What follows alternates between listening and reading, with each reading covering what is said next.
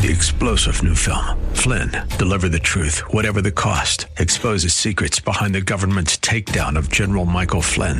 Flynn knew what the intel world had been up to. He ordered the first audit of the use of contractors. This set off alarm bells. He told the truth. He was the most dangerous person for Donald Trump to hire. They had to get rid of Flynn. Flynn, Deliver the Truth, Whatever the Cost. Available now. Watch it today. Go to salemnow.com. salemnow.com.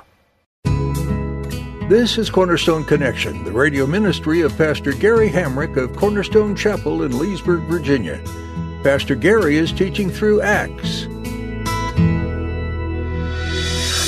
love is calling, listen, truth opens up your eyes. Mercy is waiting for you with every sunrise. When we get to Acts chapter 10, the household of Cornelius received the Holy Spirit and nobody lays hands on them.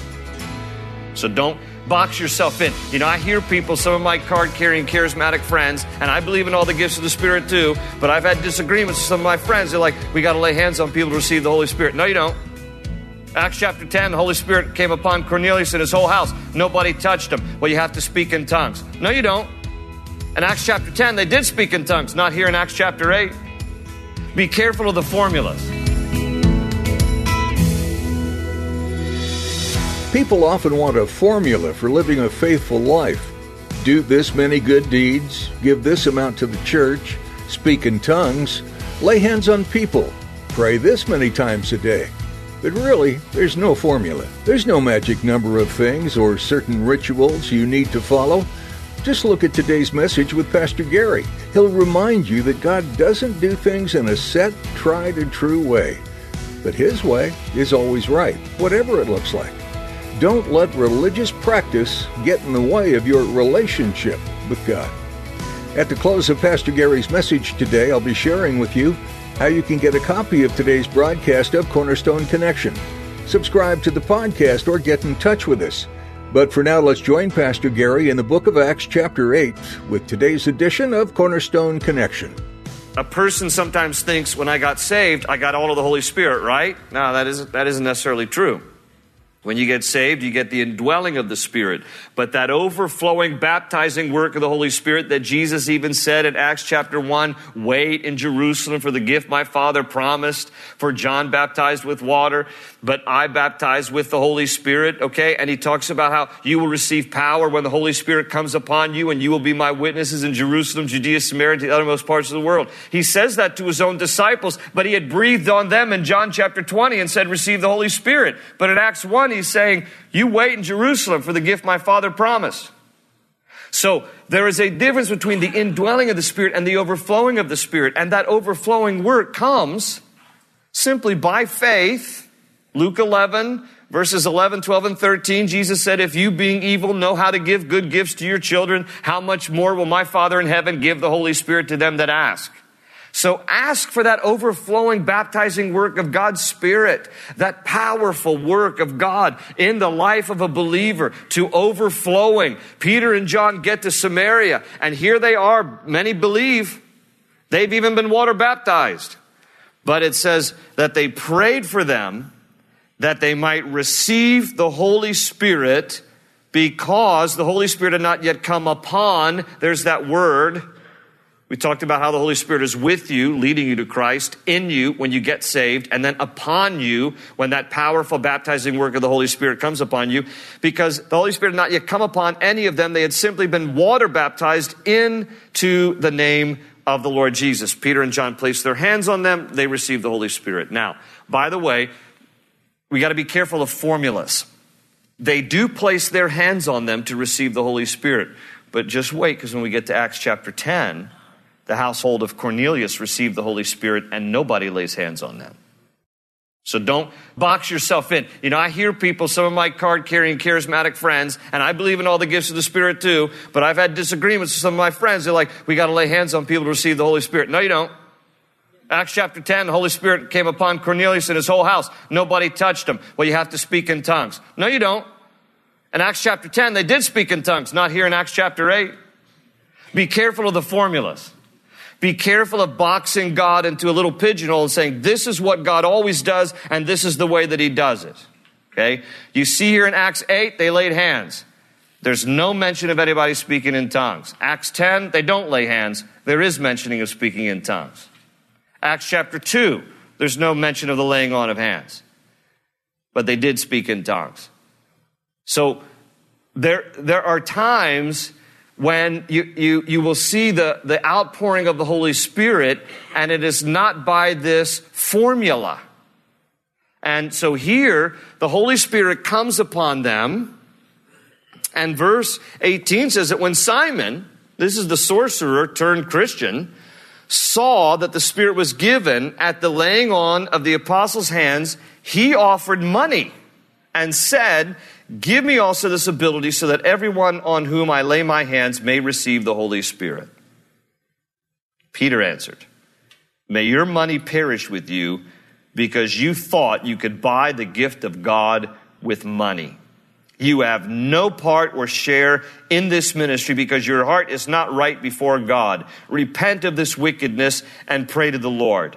Perhaps he will forgive you for having such a thought in your heart. For I see that you were full of bitterness and captive to sin." Now, this is where it gets a little controversial because some will read this and say Simon was never really a believer in the earlier verses when he heard the message preached through Philip, because right here he's saying something so evil. What was so evil about his request? He wanted to profit off of the giving of the Holy Spirit. He saw the power of the Holy Spirit, however that was manifest. And he wanted that power because he was a guy who was used to wowing the crowd with power. Only now he sees that this is a power from God, whereas before he was operating under a different power. And so he offers to pay for it. Now, Peter, who no doubt has the gift of discernment, because we saw that back in chapter 5, when Ananias and Sapphira come and say, "Yeah, this is the total price we're bringing to you for the sale of our property." He's like, "No, it's not." Boom, boom, Holy Spirit kills him, all right? Slain in the Spirit, literally, Acts 5. But Peter, right there, he discerns with Ananias and Sapphira, and he's discerning here with Simon. You have evil intent. You have evil intent. Now, I would probably, without discernment, think, the guy's been a Christian, what, maybe a week? 2? However long it took for John and Peter to get to Samaria, maybe even a few days. Why don't we cut the guy a break? There's a lot of dumb things that new Christians say that they're not aware of yet. But apparently it's more than that because Peter exposes it for us. This guy's got evil intent. So this is where some people say he was never really saved, he's not really a believer, and Peter calls him out. And other people would say, and this is where I tend to lean, that he really was saved, but he's still working out some of the old man. Can anybody understand that? All right. You can be saved and still have to work on the old man or the old woman who tries to creep up every once in a while. It's called the flesh. The reason I give him the benefit of the doubt was because of what verse 13 said. Simon himself believed and was baptized. So, I give him the benefit of the doubt, but that he is, a guy who's wrestling with the old man. And that doesn't take anything away from Peter's discernment. I believe, obviously, Peter's discernment was calling him out on this, but I would just disagree with those who say, see, Simon was never really believed, and that's what Peter called out. No. I think Simon was believed, but Peter called out the old man that was still there in Simon. Because look at the humility that follows here. Verse 24, "And then Simon answered, 'Pray to the Lord for me, so that nothing you have said may happen to me.'" He's like, he took it seriously. He's like, I don't want this. Could you please pray for me? So I see him as kind of a young, naive guy who's come out of a life of the occult, and he's still fascinated by the power, but he has to understand the proper use of the power and the proper perspective of the power. And this isn't a toy, this isn't a game, and this isn't something you can buy and sell. And then in verse 25, "When they had testified and proclaimed the word of the Lord, Peter and John returned to Jerusalem, preaching the gospel in many Samaritan villages." Well, we're not done with Philip. Keep reading. Verse 26, "Now an angel of the Lord said to Philip," this is interesting here because at some point here, an angel appears to Philip, speaks to him, said to him, "Go south to the road, the desert road that goes down from Jerusalem to Gaza." Verse 27, "So he started out, and on his way he met an Ethiopian eunuch, an important official in charge of all the treasury of Candace, queen of the Ethiopians. He's referred to here a few times as a eunuch. Please understand that that was typical. If you served in a king's palace, you were made a eunuch so that there was never the potential that you would sleep with the queen and that your seed would be mixed with the royal blood. So he's an Ethiopian official who was made a eunuch because he's in this important office in charge of all the treasury of Candace, queen of the Ethiopians. And he's on this road, and Philip is going to meet him on the same road, and they're going the same direction. This Ethiopian is going to go back down to Ethiopia, so he's going to take the interior here along the Mediterranean coast. He's going to go down into Egypt and then go down south to Ethiopia. And it tells us why he's on the road. It says, this man had gone to Jerusalem to worship. Verse 28, and on his way home was sitting in his chariot reading the book of Isaiah the prophet. And the Spirit told Philip, go to that chariot and stay near it. Okay, so imagine the scene. You have this Ethiopian official. He is, he's in his chariot because he's an important guy. There's probably an entourage traveling with him. And the fact that he has his own personal scroll reading Isaiah tells us this guy's very wealthy, or at least came with a lot of money from Queen Candace, because you don't typically get your own. We take for granted. You came here tonight with your Bible. We're handing out Bibles, so you have scripture on your lap. Back in that day, there was a scroll in the temple. There was a scroll in the synagogue. You didn't get your own personal scrolls. The fact that he's paid for this is his own personal scroll that some scribes have transcribed for him, so he has his own part of scripture here, and he's reading it. He's reading it in this chariot here. And the Holy Spirit says to Philip, go to the chariot and stay near it. Sometimes the Holy Spirit doesn't give us the whole picture at once. Holy Spirit will just bear witness in our hearts about a little part of the picture. I want you to just go here. I want you to just do this. He doesn't often give us a whole picture. You know why I think so? Because I think if you look back in your life, if God had told you everything that was going to happen, would you have been able to handle it? So sometimes God knows, okay, you only need a little bit of information at a time just so that you can handle a little bit. And just be faithful to do this little part, and then I'll show you the rest. So Philip's like, okay, I'm just supposed to go stand next to the chariot. What next, God? All right, and God makes it clear to him as the situation unfolds. So here he goes here. Verse 30, then Philip ran up to the chariot and heard the man reading Isaiah the prophet. Do you understand what you are reading? Philip asked. How can I, he said, unless someone explains it to me? So, at that moment, the beep, beep, beep, every light is going off on your dashboard.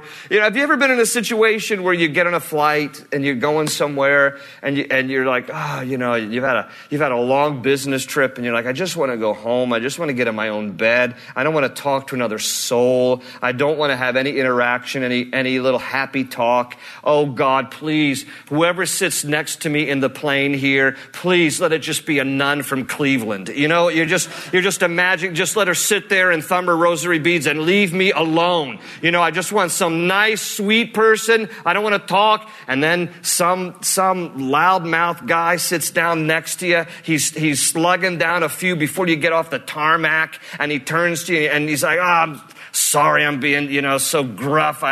I've just had a hard day, and I found out that my wife has cancer. And then all of a sudden you realize this is the guy that I'm supposed to share Christ with and love on.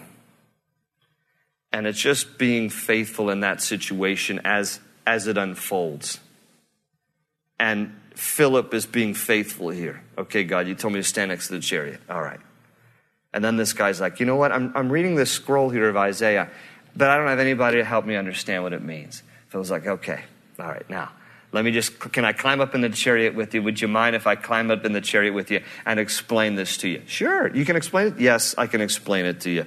And so in verse 31, When he says, how can I? He says, unless someone explains it to me. So he invited Philip to come up and sit with him. The eunuch was reading this passage of Scripture. Look at this. This is from Isaiah 53. Isn't this like a God thing, right?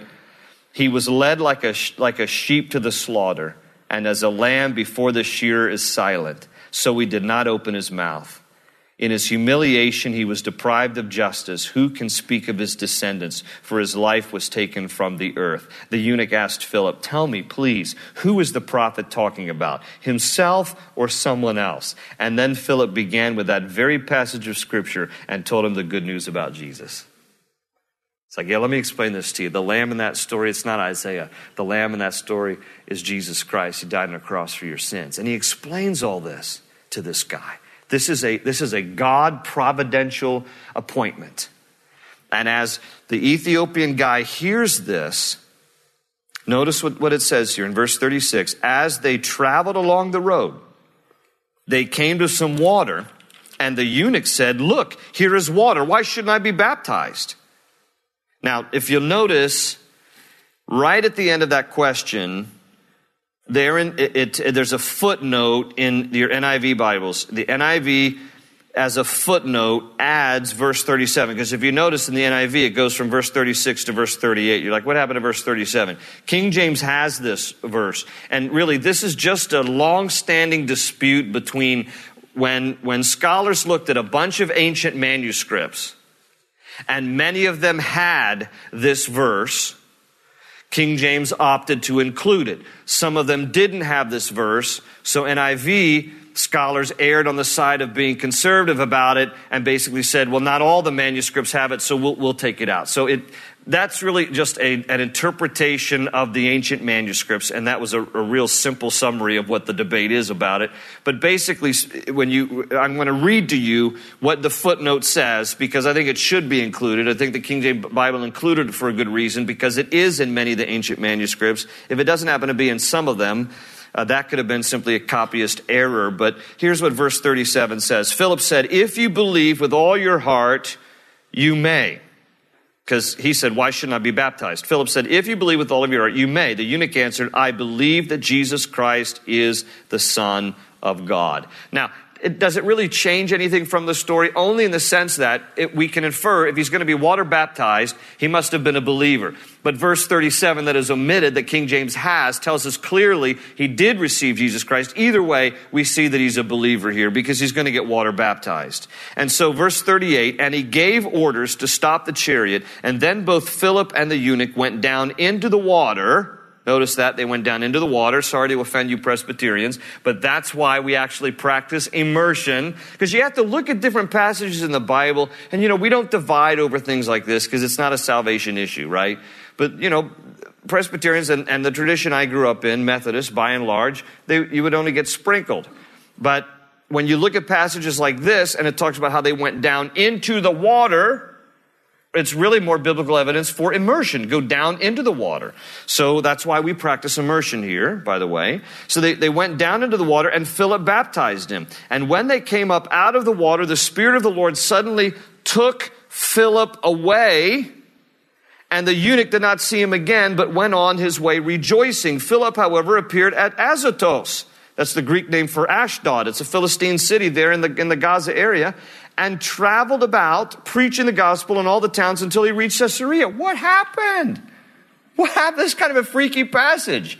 This is like beam me up Scotty moment. This is what happened right there. When all of a sudden Philip is there, and the next moment he is just miraculously transported to another city. This is a very unusual, and really the only time we see it here in the Bible, but it happened. God just supernaturally transported him like that from one spot to the next.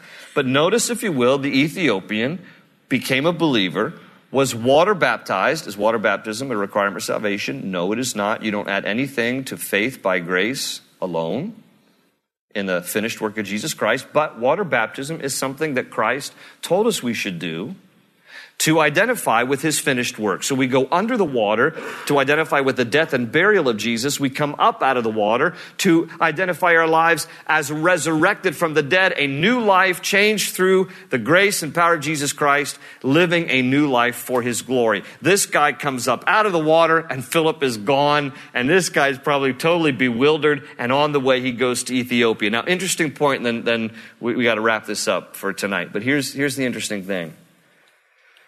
There is a large Jewish population in Ethiopia that in 1991 was rescued on this incredible secretive mission that was initiated by the United States under then President George H.W. Bush, who worked with the Israelis. And the Israelis are really the ones who ended up carrying it out. But this was part by the aid of the United States, where during the early 90s, late 80s, early 90s, there was strife and there was civil war, and rebels had taken over the leadership of Ethiopia.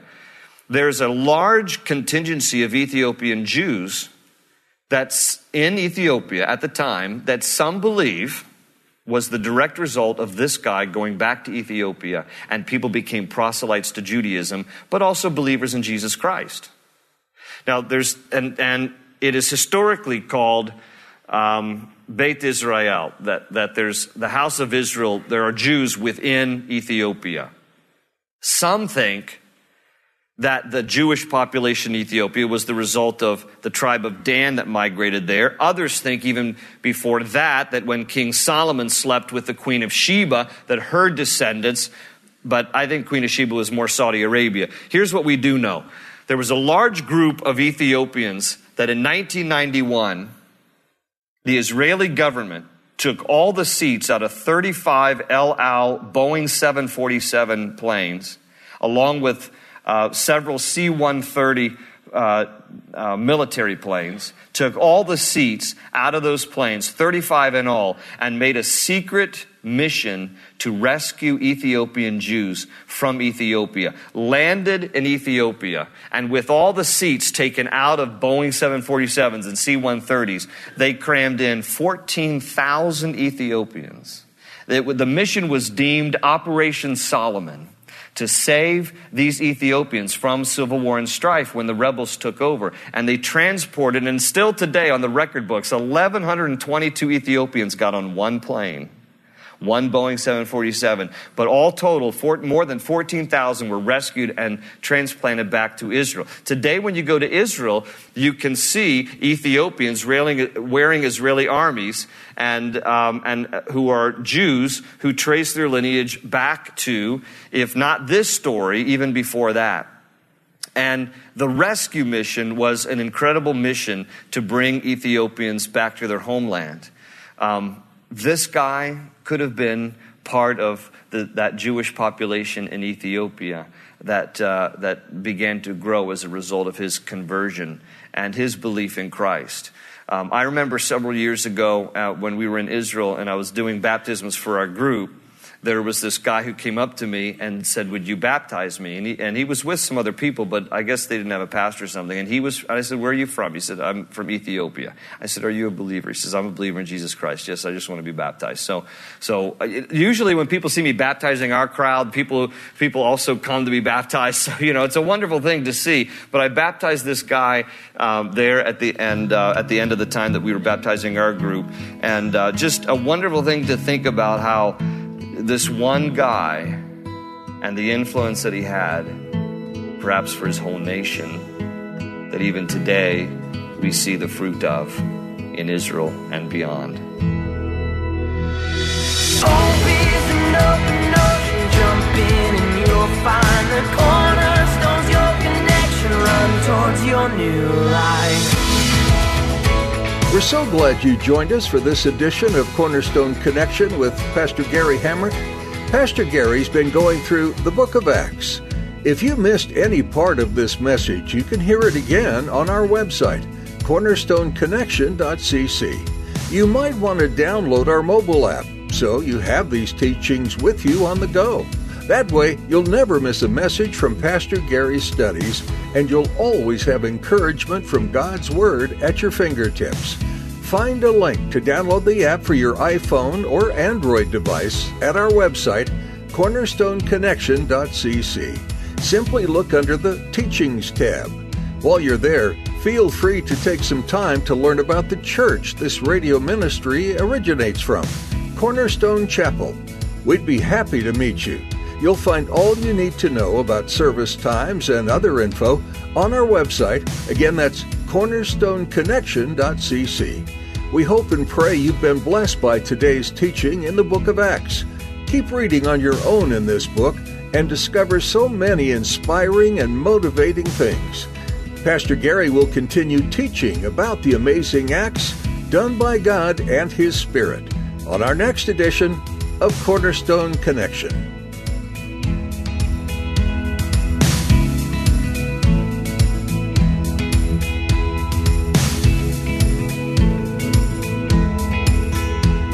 They say you're a wandering soul, that you've got no place to go, but still you know,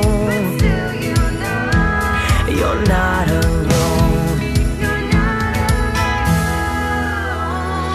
Real love is calling, listen, truth opens up your eyes. Mercy is waiting for you with every sunrise. Hope is an open ocean, jump in and you'll find the cornerstones, your connection, run towards your new life.